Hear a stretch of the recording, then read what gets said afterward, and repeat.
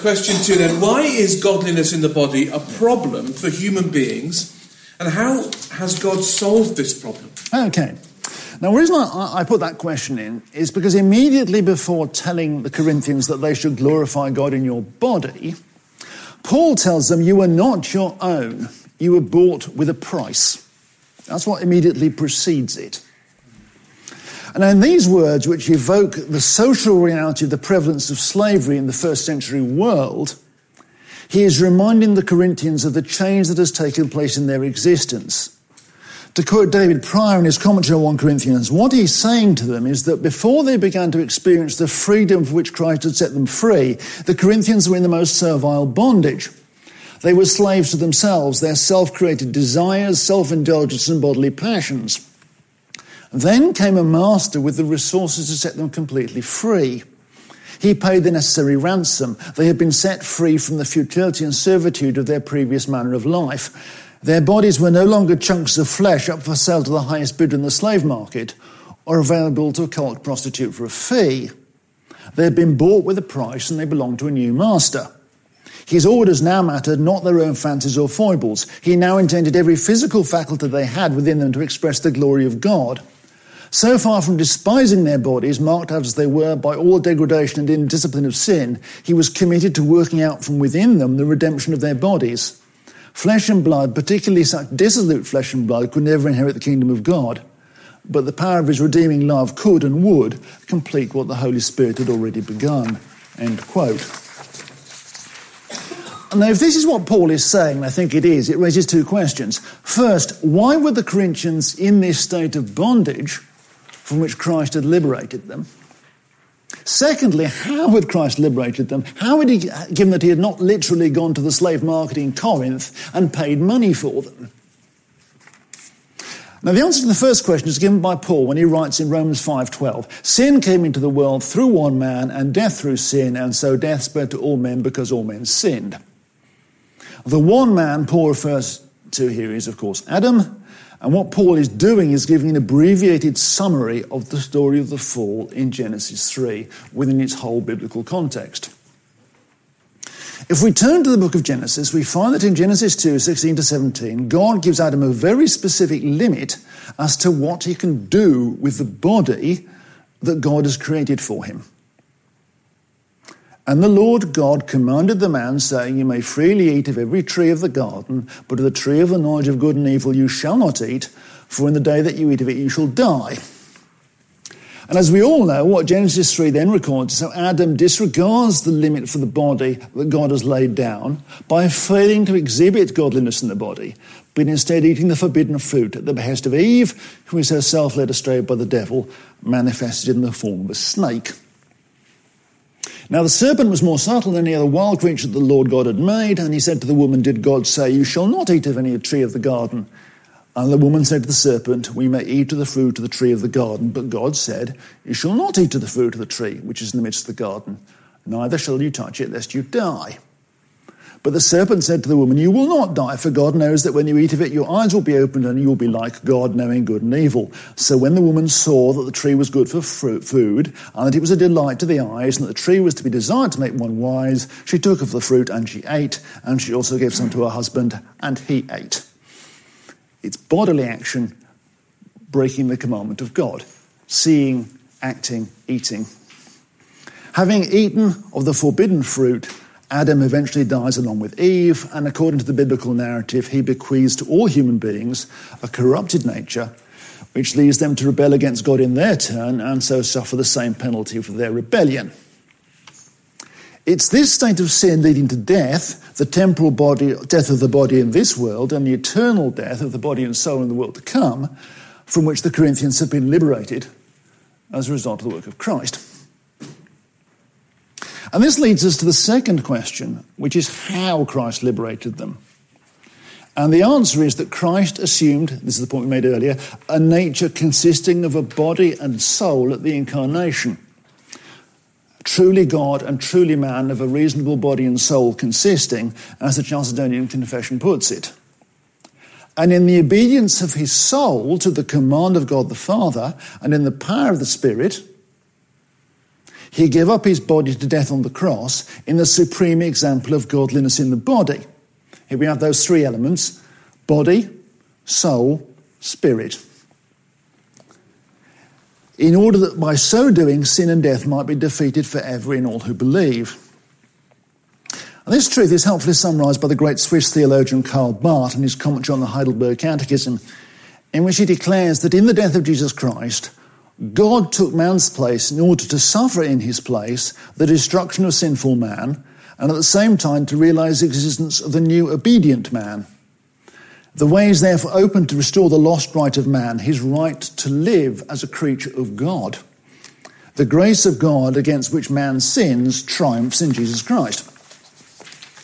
Now, Barth makes two key points in this quotation.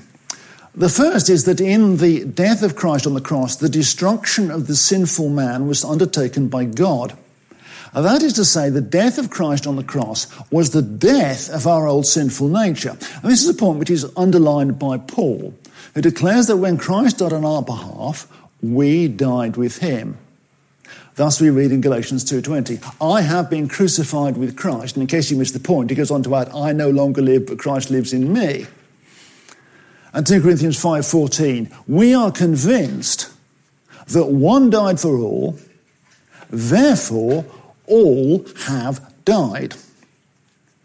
As the great Scottish theologian James Denny observes in his comments on this last verse in his Expositor's Bible commentary on 2 Corinthians, is it logical to say one died for the benefit of all, hence all have died?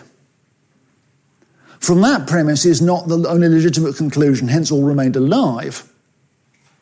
Plainly, if Paul's conclusion is to be drawn, the for, one died for all, must reach much deeper than this mere suggestion of our advantage.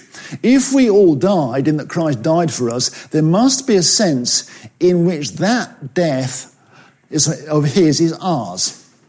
He must be identified with us in it. There on the cross, while we stand and gaze at him, he is not simply a person doing us a service. He is a person doing us a service by filling our place and dying our death. It's out of this deeper relation that all services, benefits and advantages flow, and in that deeper sense of for which Christ is at once the representative and substitute of man, is essential to do justice to the apostles' thought. One died for all, therefore all have died. Now, if we ask why it was that Christ had to die our death in his body on the cross in order that we might be saved, the answer is also given us by Paul, this time in Romans 6:6-7. We know, he says, that our old self was crucified with him, that the sinful body might be destroyed, and we might no longer be enslaved to sin. For he who has died is freed from sin. That is to say, our fallen nature was slain in the death of Christ in order that we might have liberation from the domination by sin, which our old nature necessarily entails. Christ's death brings together God's judgment and God's love. The cross is an act of God's judgment. It's penal substitution. It's penal activity. In that on the cross, the death penalty is carried out on us as sinners. Our sinful existence has no right to exist before God, and therefore it is brought to an end. It is at the same time an act of love, because the purpose of this judgment is to destroy our enslavement to sin in order that we might be free to be the people God made us to be. This is a point forcibly made by Martin Luther in his lecture on Romans. Commenting on Romans 6:3, do you not know that all of us who were baptized into Christ were baptized into his death? Luther notes that in Scripture there is alongside the temporal death of the body a form of eternal death, which is a very great evil, in which it is the man that dies while sin lives and remains forever. This, he says, is the eternal death suffered by the damned. We die, but sin lives forever. However, there is also a form of eternal death, he says, that is a very great good, and this is the form of death that took place in Christ. It is the death of sin and the death of death, he says, by which the soul is freed and separated from sin and the body from corruption, and the soul is united by grace and glory with the living God. This is death in the strict and proper sense of the word, for in every other death some mixture of life remains, but not in this one. in which there is nothing but life itself, eternal life. It is only this death that the conditions of death fit absolutely and perfectly. Whatever dies in it, and in it alone, vanishes entirely into everlasting nothingness, and nothing ever returns from it. Indeed, it inflicts death also upon eternal death. Thus sin dies, and also the sinner when he is justified, for sin does not ever return, as the apostle says, Christ dies no more, Romans 6:9. This, he says, is the principal theme of Scripture, for God arranged to take away through Christ what the devil brought in through Adam. And the devil brought in sin and death. Therefore, God brought about the death of death and the sin of sin, the prison of prison and the captivity of captivity. As he says through Hosea, O death, I will be thy death. O hell, I will be thy bite. Wonderful rhetorical language, but you see where he's going. It's this death, the death of death, the death of sin, that was undertaken on our behalf by Christ through his death on the cross. Our sins are no longer a barrier between us and God, because in Christ our sinful existence has been brought to an end. It is a closed chapter. That is why in Matthew's account of the death of Christ, the curtain of the temple is torn in two, and the tombs of the saints are cracked open. Matthew 27, 51-53. The sin and death which barred access to God and kept the saints in their graves have been done away with by the death of Jesus Christ. Now, there is more to the work of Christ than simply the termination of our resistance to sinners. It's not simply a no. The work of God is not simply or even primarily a destructive work. It's primarily a work of recreation. And this brings us to Bart's second point, which is that the purpose of Christ's death is to realise the existence of the new obedient man. In the words of 1 Peter 2:24, he himself bore our sins in his body on the tree, that we might die to sin and live to righteousness. We might die to sin and live to righteousness. This purpose was not achieved through the cross alone, because if all there was the cross, then the story of God's involvement with mankind would have reached its terminus point on Calvary. If we would have a future, our old existence as sinners had to be replaced by a new kind of existence. And of course, this new kind of existence is what has been made possible for us by Christ's resurrection on the third day. The resurrection is an act of divine recreation, which is why it takes place in the garden, in which a new way of being human is opened up, in which we are not only dead to sin, but alive to God.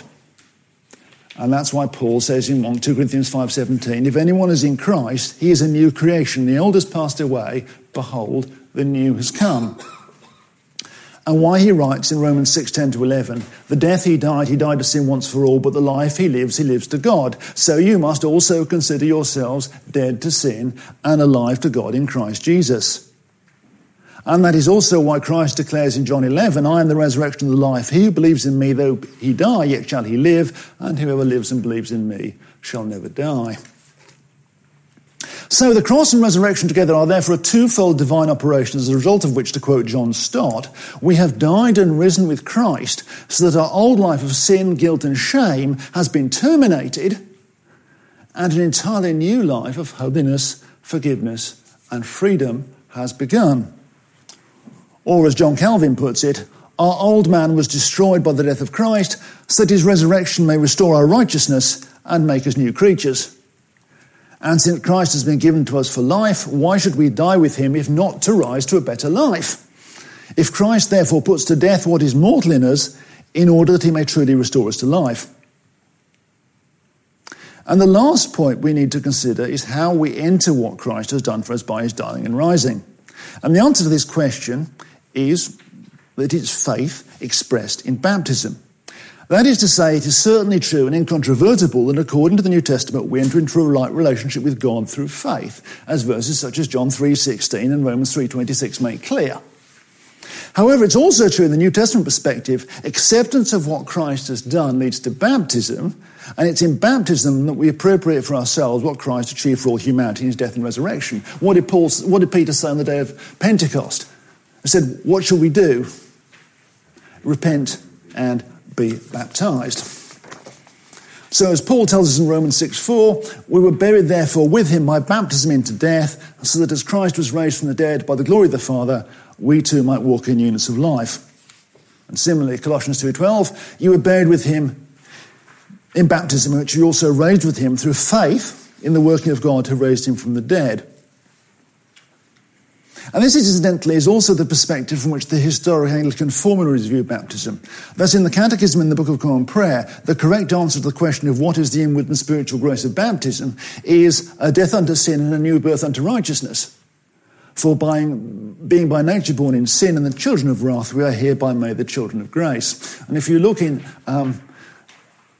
Lee's excellent rendition of the homilies, and if you look on the homily of salvation written by Cranmer, he starts off, we're talking about how are people saved. Infants baptised as children are thereby washed away from sin. He's quite clear.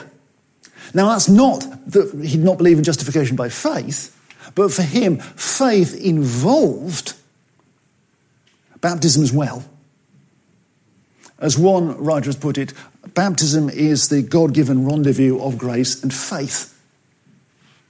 So it's faith expressed in baptism that delivers the goods. That's the perspective, and that's the classic Anglican perspective as well. You can't divide the two. Finally, if we ask how we are able to walk in newness of life, the answer is through the power of the Holy Spirit, the Spirit poured out by the crucified and risen Christ. See John 19:30, Acts 2:32-33. The Spirit given to us at our baptism, Acts 2:38, 1 Corinthians 12:13. Who makes the new life wrought for us by Christ through his death and resurrection an ever-increasing reality in our lives and enabling us to relate to God as his obedient children. Romans 8, 1-17. Thus fulfilling God's original intention that we should live in a relationship with him, enjoying the same unity with him that Christ himself shared. So, the answer to the question of how the Corinthians were set free from their former state of servile bondage, the question with which we started, is therefore that they were set free from it by their participation in the death and resurrection of Christ on their behalf, through faith and baptism, and that they were likewise enabled to walk in newness of life through the Holy Spirit, poured out by the crucified and risen Christ, and received by them when they believed and were baptized. Paul's injunction to glorify God in your body, in context, is a call to live out this new life that they have thus been given.